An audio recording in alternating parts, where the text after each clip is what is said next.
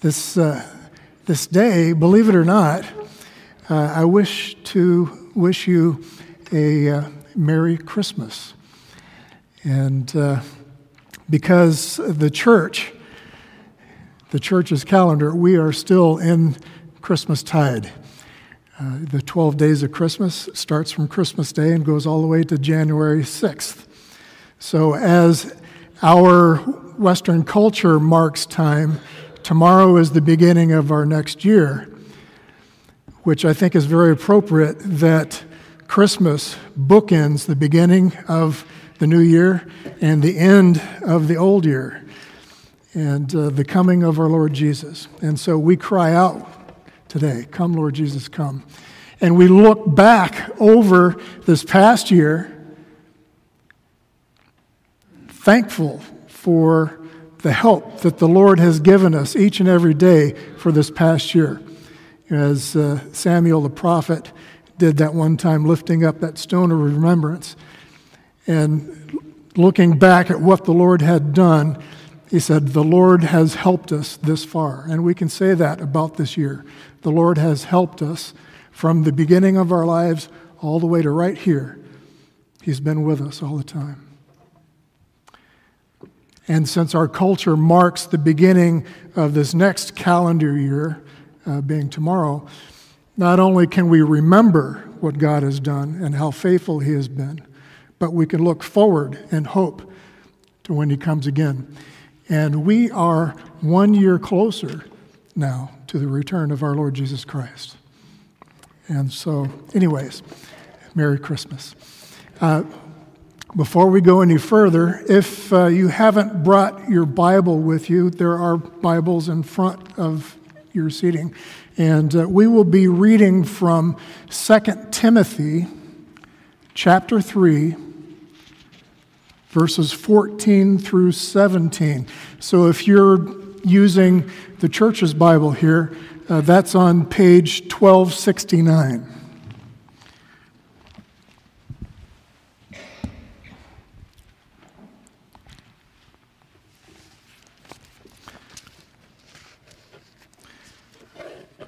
Second Timothy chapter 3, verses 14 through 17. Now, to give us a little bit of context, I'd like to ask a question. If you knew that your life was about to end, and you had time that you knew of to prepare, how would you prepare?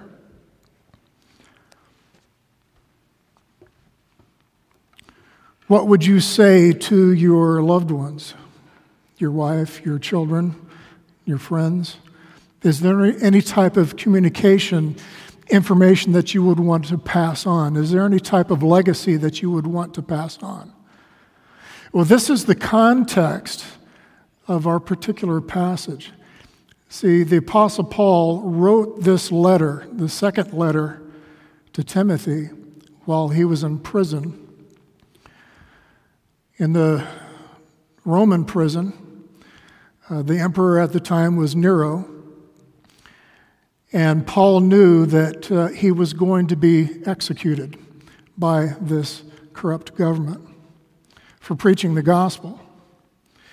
And so he knew that his time was very limited, and he wanted to pass along and encourage his protege, his young son in the faith, with some lasting words, a final charge to keep the faith, to keep the sound words and the sound teachings, the sound doctrine that he's grown up with and that he was taught also by the Apostle Paul himself, that Timothy had shared with the Apostle Paul's ministry. And so this context then is the Apostle Paul is making preparations for his departure, and he wants to prepare and have his protege be prepared for the continuance of the gospel ministry. So During this, we will cover not only the nature of Scripture, but also its function. And to do this, then, let's stand and honor God's Word as we read from this passage of 2 Timothy chapter 3, starting at verse 14.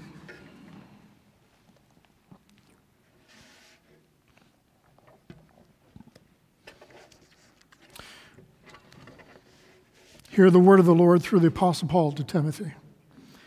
But as for you, Timothy, continue in what you have learned and have firmly believed, knowing from whom you learned it, and how from childhood you've been acquainted with the sacred writings, which are able to make you wise for salvation through faith in Christ Jesus.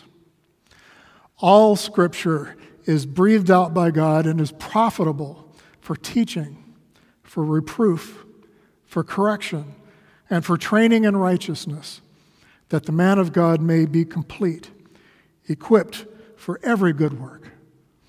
This is the word of the Lord. Let's pray. Heavenly Father, we thank you so much that you have brought us here this morning, this far. And we live in a nation that is free to read your word and to study your word. As we study your word this morning, may your Holy Spirit grant us the enlightening that we can understand what you want for us to understand today. And soften our hearts that we may be willing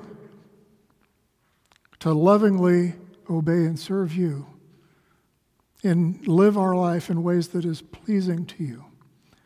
All this we ask through our Lord, your Son, Jesus Christ, who lives with you and the Holy Spirit, one God, now and forever. Amen. Please be seated.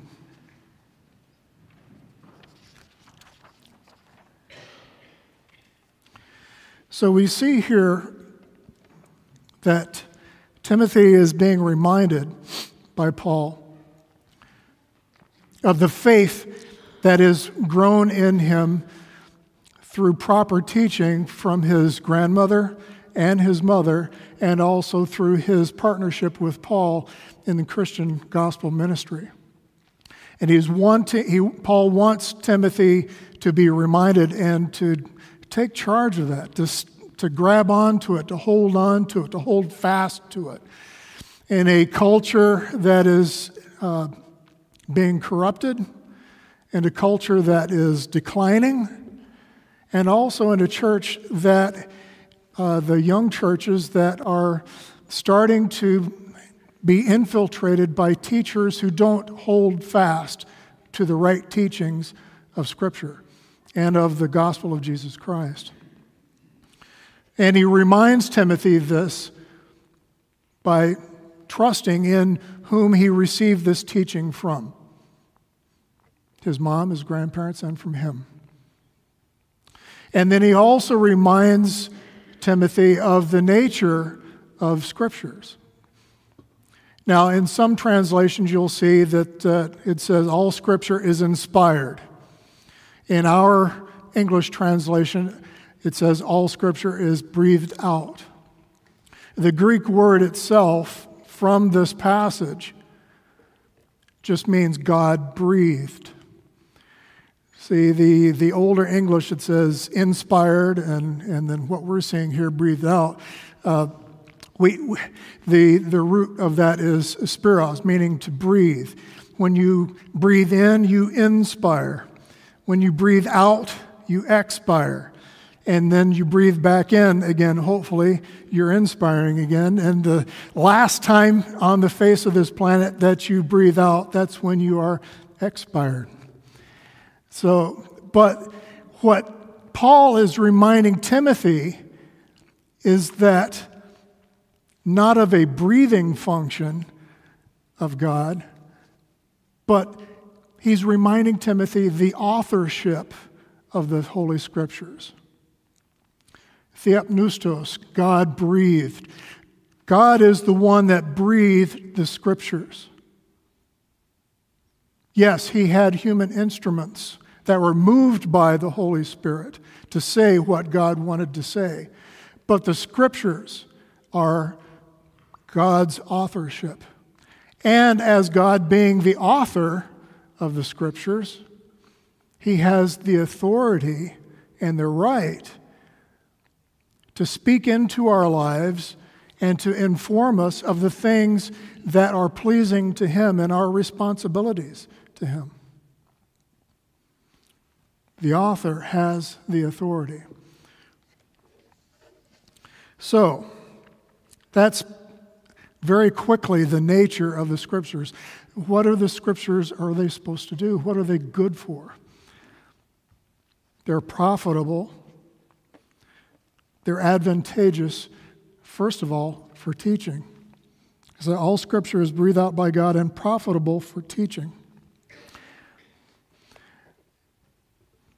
Now, when I was growing up, there was a song by a group called Crosby, Stills, and Nash. It said, "Teach your children well." And I can guarantee you that was not what Crosby, Stills, and Nash was talking about in the Bible, for the Bible, to teach your children well. But that's what God intends for us, to teach our children the doctrines of Christian doctrines of the Scriptures, and to raise our children in the admonition of the Lord. And it is not good for us to be like the secular culture that will be willing to let your children just grow up until they can think for themselves and study for themselves and make their own decision on which religion to follow. The Scriptures never give us that permission. We're reminded again, Timothy's grandmother and mother raised Timothy in the knowledge of the Old Testament at that time, what we call the Old Testament today, the law and the prophets and the writings.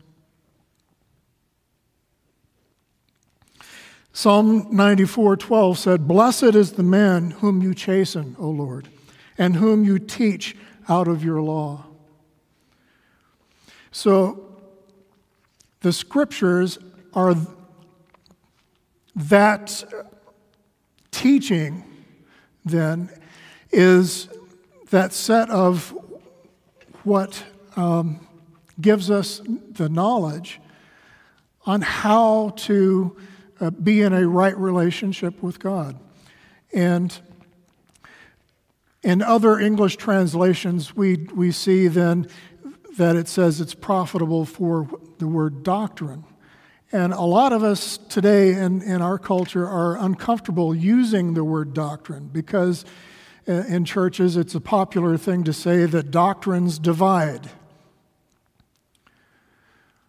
But the word that the Scripture is using right here that gets translated into that word doctrine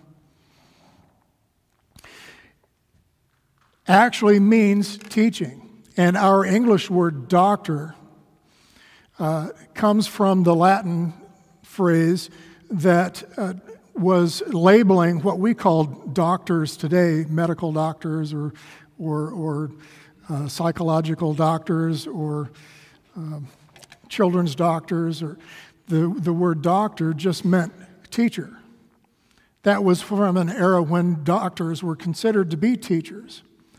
And so we shouldn't be all that scared of the word doctrine.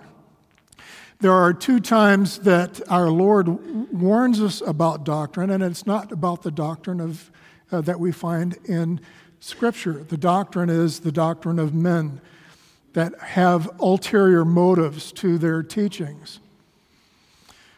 So Paul uses the word teachings or doctrine 21 times in the New Testament, where he's telling Timothy, hold fast to the sound words, to the doctrines, to the teachings of Scripture.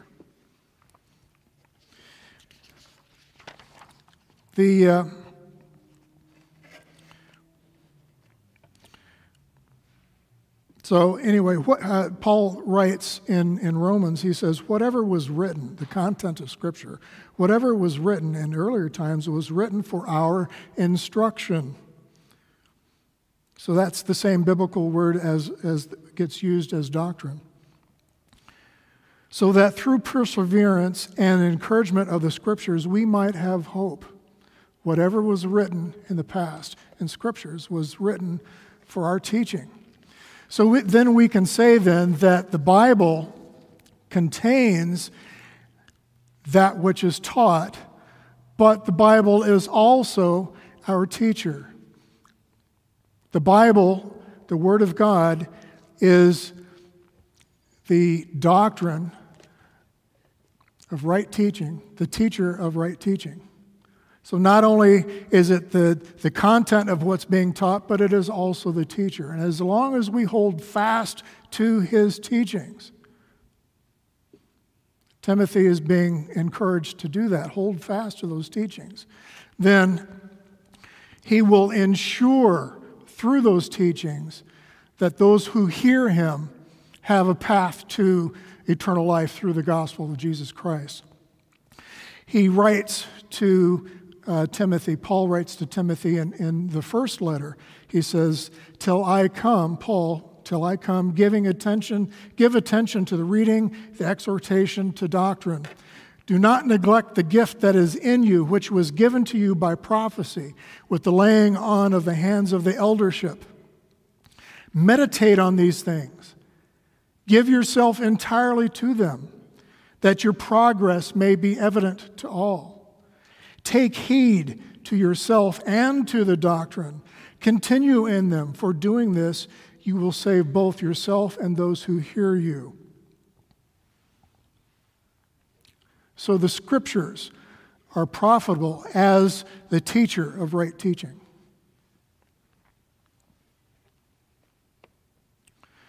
So the next section I'd like to call guilty as charged, or the Belshazzar story in the Old Testament, when the writing on the wall said that you were weighed in the balance and found wanting. See, not only is the Scripture profitable for teaching, but God's Word is also profitable for reproof.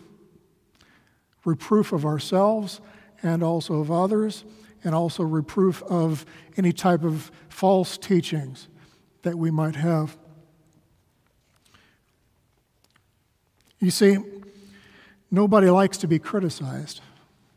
I know I don't.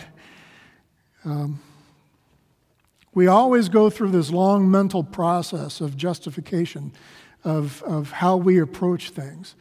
And we want to keep a social face of acceptability. We want people to accept us.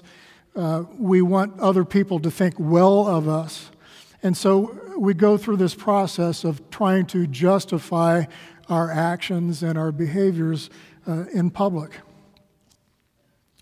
However, when that public face is challenged by someone, that can make us uncomfortable, and sometimes it can make us even angry.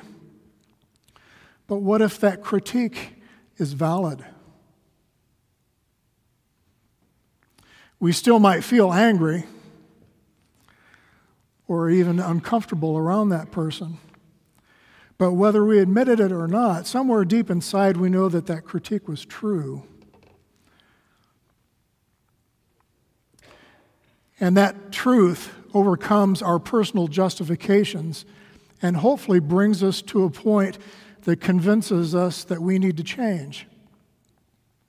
This is the biblical idea behind the word reproof, conviction. The Word of God provides that truthful critique of our beliefs and actions, just like a lawyer in a courtroom who produces convincing proof in a trial in order to convict the wrongdoer.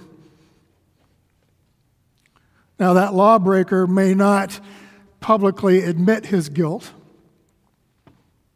However, the truth still powerfully indicates to him and to others that he's been found out. and there's no way of getting around it. I remember when I was a kid, I used to like to watch the courtroom drama Perry Mason.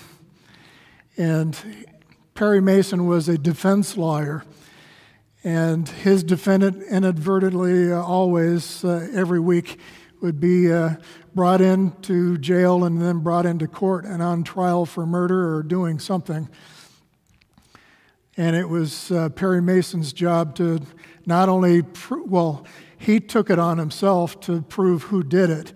His job was to make sure that his defendant was not proven guilty of that particular charge. But the way Perry Mason would always work, he'd have the wrongdoer in the courtroom stand under oath, and he would be pointing out, you did this, or didn't you do that, or didn't you say this, or at this point in time you did this, but then you did this, so you're the one that did it. And by the time Perry's finished with his legal assault on this witness in the witness stand, the witness finally breaks down and says, okay, yeah, I did it. The truth was so convicting and so convincing that the lawbreaker finally knew that he couldn't get around it. And that's why I liked watching Perry Mason. It just seemed to be his secret superpower to make sure that the bad guy always confessed. And I know in reality today that doesn't always happen, but it did it in the TV. So anyway, that being said, the power and the way that the Holy Spirit moves through His Scriptures, when we approach the Scriptures to teach us, the Scriptures teach us where we have been wrong in our thinking and in our actions. And so that conviction there is, and believe it or not, it is an advantage for us. And you're thinking, why is it an advantage to be convicted? See, the Scriptures and the gospel does not leave us in our conviction to be condemned.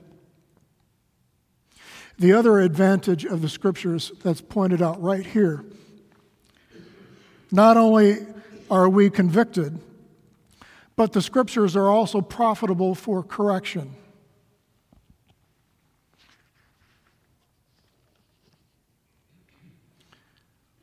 So then the question would be then, the crook has been convicted. So when is a crook not a crook? I remember a song back in the late 90s by Susan Ashton. And the song was called The Crooked Man. And here's a line from that song. Well, there was a crooked man, and he walked a crooked mile. He lived a crooked life behind a crooked smile. See, in our culture, lawbreakers are known as crooks. And it's because of their crooked dealings with people and their crooked dealings, their crooked lifestyles that are contrary to what our society calls the straight and narrow. Now, those descriptives harken back to the remnants of our society when our society was informed by the Scriptures. You see, in all of the many words that the Scriptures use for what we translate in English as sin or iniquity, the root meaning of one of those words for sin is called being bent or twisted, perverted, or crooked. In other words, sinners do not deal straight with God or with people, with themselves. Instead, sinners turn from the right path that God has established for all people and walk according to their own bent. They walk to the beat of a different drummer, typically of their own making and desires. So what the Bible states, however, is that without God and without the sacrificial work of His Son, Jesus Christ, All people are crooks. All of us are. There is no one who does the straight thing or the straight or the right thing before God without Christ. Paul writes this as he's quoting from the Old Testament, Psalms. He says in his letter to the Romans, "As it is written, there is none righteous, not even one. There is none who understands, there is none who seeks for God. All have turned aside, and together have become useless. There is none who does good." And just in case you're wondering if there's any room for wiggling there, he ends it again like the beginning. There is not even one. We have all turned aside because of our fallen natures. They prevent us from doing the right thing and going straight without God. Where all humanity has become useless because of our crookedness before God, the Scriptures, in contrast, are useful and profitable to help the crooked man go straight. See, Paul is specific to the Scripture's profitability for correction. The English word correct has that root in it called rect. And that means that, well, you've heard the word before in other sentences. If somebody wants to rectify a situation, they want to make it right. They want to straighten it out. So the Latin of that root, rect, just means to lead straight.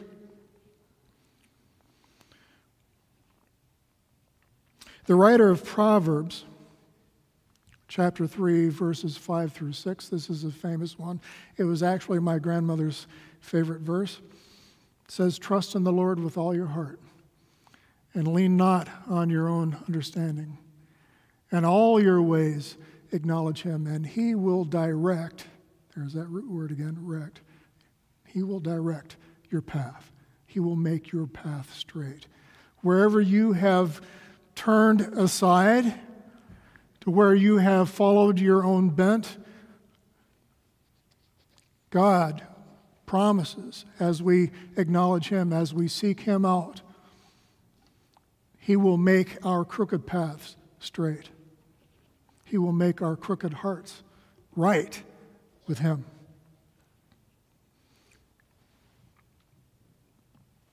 Now, in this same verse, 3:17, 2 Timothy 3:17, where it says that the Scriptures are profitable for correction.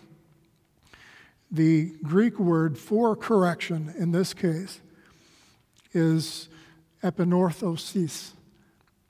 And that root word ortho is that part that means to set straight. That's the same root word where we get the word orthodontist. And what is an orthodontist's job? Is to make your teeth straight. So, of course, going to the dentist to make your teeth straight isn't all that pleasurable sometimes.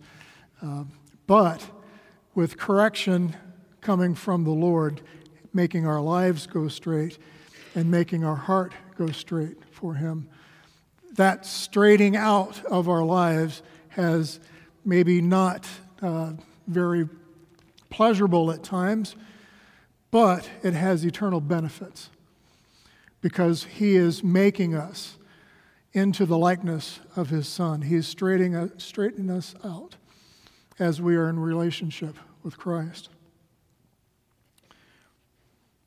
See, in a world that is suffering from all types of heartache and pain, and at the same time knowing somewhere deep inside that things are not the way that they are supposed to be, only God and his word has the power to set things right. Only God promises in truth to make the crooked straight.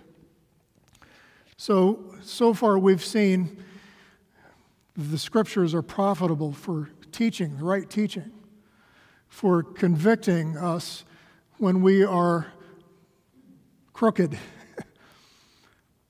and for straightening us out. The Scriptures are also advantageous for us for training in righteousness. Now, in the Christian life, a lot of people are okay with the Scriptures saying, training in righteousness, because, that's our goal. We want to be trained to be right in our relationship with God and with others. That's the goal of the Christian life. Some people, however, some Christians are uncomfortable if they feel that the Scriptures are also teaching outside of what they consider a religious life.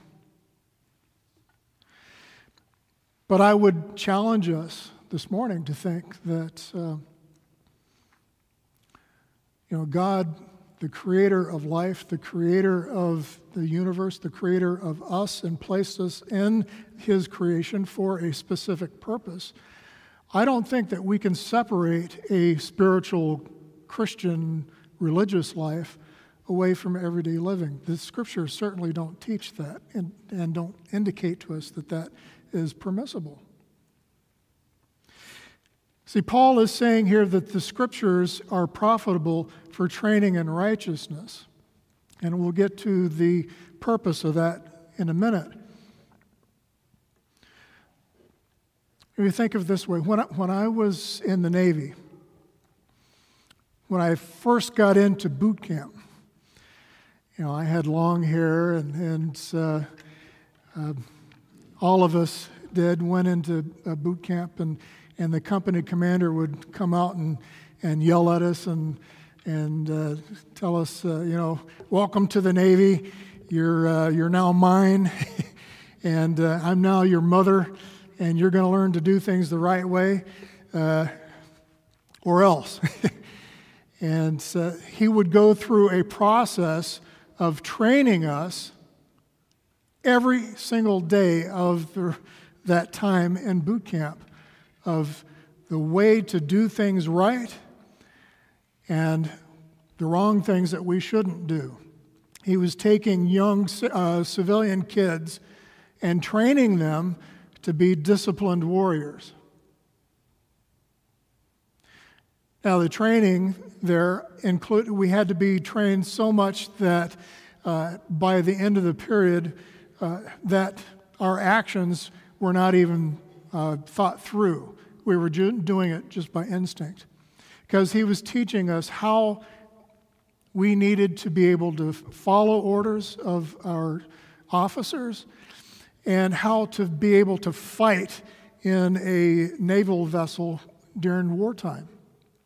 And so there are certain actions that needed to happen immediately without thought, and that discipline in us every single day, training us what to do and what not to do in specific situations. See, that's what the Scriptures do for us. They train us. The Scriptures train us what to hold on to, what the truth is, how to do certain things, and what not to do. It's a holistic thing, both on the negative side and the positive side.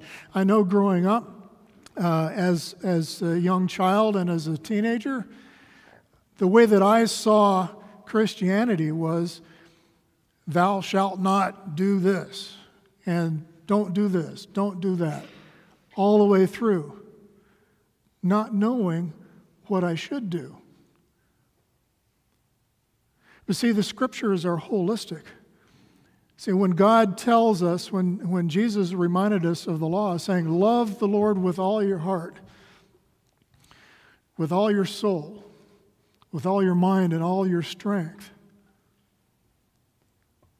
he was telling us what to do. The Scriptures tell us a holistic thing, not what we shouldn't do all the time, but also what we should do. So any type of training that is pleasing to God not only encourages us to do the right things, but it also discourages us on the things that we ought not do that are not pleasing to God. That's training in righteousness every single day of our lives. The way that we approach our family, the way that we approach the people in our communities, the way that we approach people at work, at school, the way that we have relationships in the church. Training in righteousness. So this is the positive and the negative. This is why the writer of Hebrews states that God disciplines. This is the same word, Greek word, that Paul is using in 2 Timothy. He disciplines his children. He says, "You have not resisted yet to the point of shedding blood in your striving against sin. And you have forgotten the exhortation which is addressed to you as sons. My son, do not regard lightly the discipline of the Lord, nor faint when you are reproved by him. For those whom the Lord loves, he disciplines, and he scourges every son whom he receives. For it is discipline that you endure. God deals with you as children. For what son or what child is there from whom his father does not discipline? But if you are without discipline, of which all have become partakers, then you are illegitimate children and not sons. Furthermore, we had earthly fathers that disciplined us, and we respected them.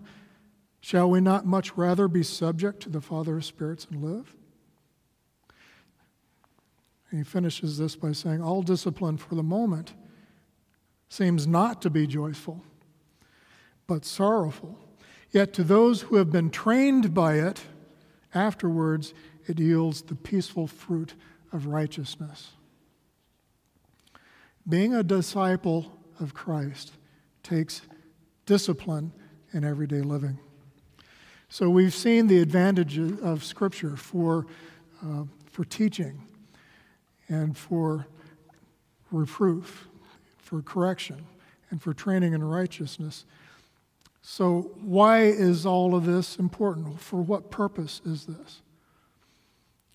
Well, Paul tells us. He says that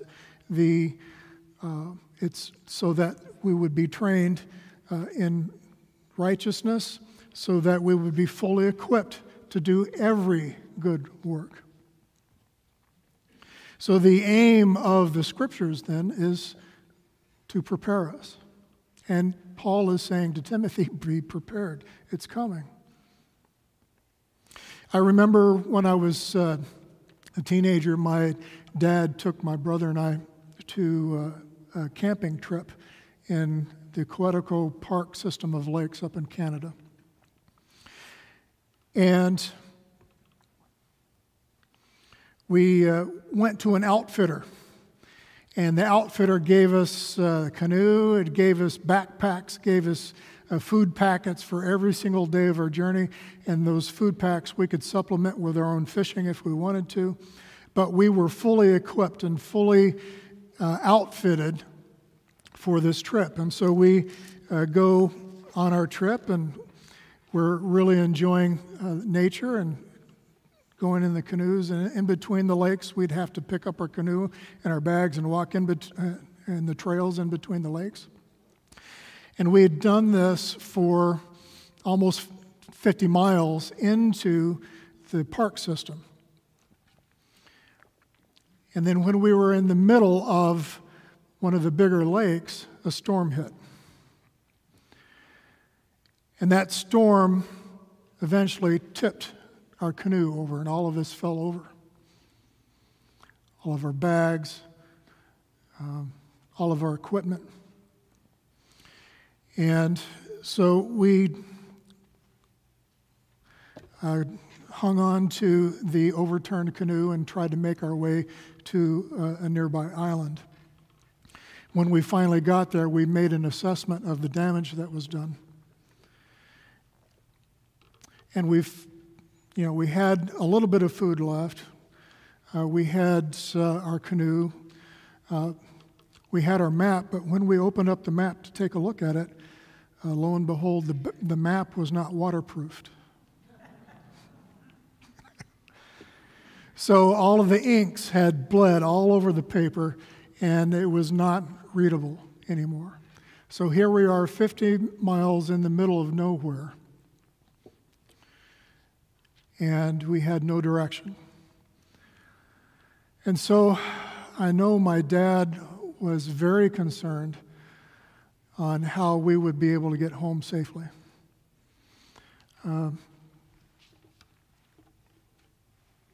The responsibility of a father for his children in these type of life-endangering situations is very serious. And so my dad tried his best to follow the path to go back,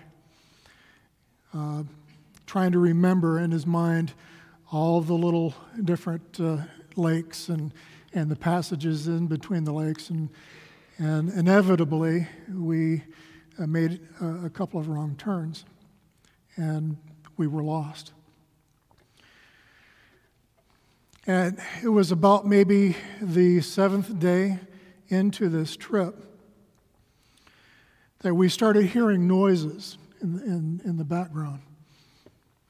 See, for the whole trip into the park, we hadn't seen anybody at all. We were by ourselves. And but this noise in the background seemed like it was actually people starting to come our way. And we were getting a little excited. And here they come down in the canoe in the little section of, looked like a little river section connecting the two lakes. And it was a Boy Scout troop. Be prepared. My dad approached the scoutmaster and told him our situation. And the scoutmaster very generously gave us one of his maps. He had quite a few, and they were waterproofed. And so through that then, we were able to navigate our way back and made it home safely. You see,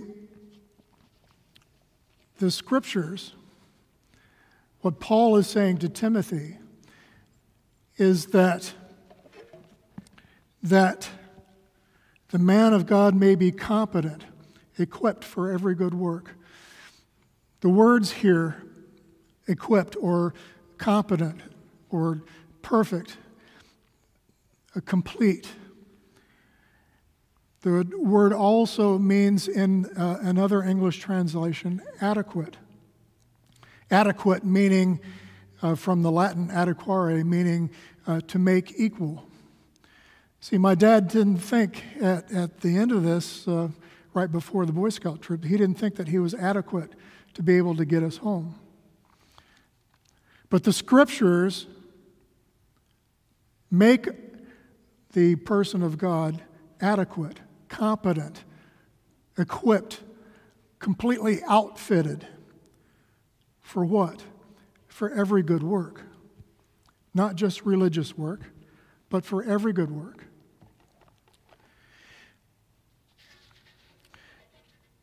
In these times when our culture is decaying around us and is darkening, if you will, things that are supposed to be thought of as good are now thought as being evil.